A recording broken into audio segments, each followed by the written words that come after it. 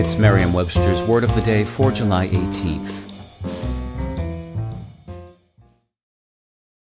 Hi there, it's Julia Louis-Dreyfus. You may know me from my podcast called Wiser Than Me, where I talk to older women and get their wisdom from the front lines of life. I was amazed by how many people told me our show made them look forward to getting older, which is why I'm here to talk about Season 2 of the show. Sally Field, Billie Jean King, Beverly Johnson, Ina Garten, Bonnie Raitt, just to name a few. All hail old women. Wiser Than Me Season 2 is out now from Lemonada Media. Today's word is jink, spelled J-I-N-K. Jink is a verb that means to move quickly or unexpectedly with sudden turns and shifts, as in dodging.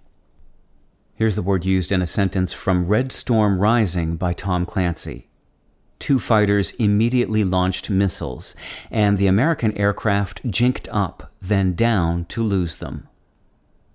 Besides the fact that the word jink first appears in Scottish English, the exact origins of this shifty little word are unknown.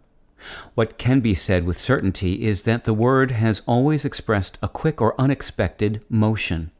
For instance, in 2 poems from 1785, Robert Burns uses jink as a verb to indicate both the quick motion of a fiddler's elbow and the sudden disappearance of a cheat around a corner. In the 20th century, the verb caught on with Air Force pilots and rugby players, who began using it to describe their elusive maneuvers to dodge opponents and enemies. Jink can also be used as a noun, meaning a quick evasive turn, or, in its plural form, pranks.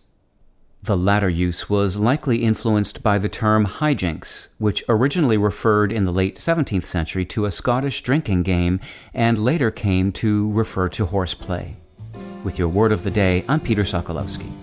Visit Merriam-Webster.com today for definitions, wordplay, and trending word lookups.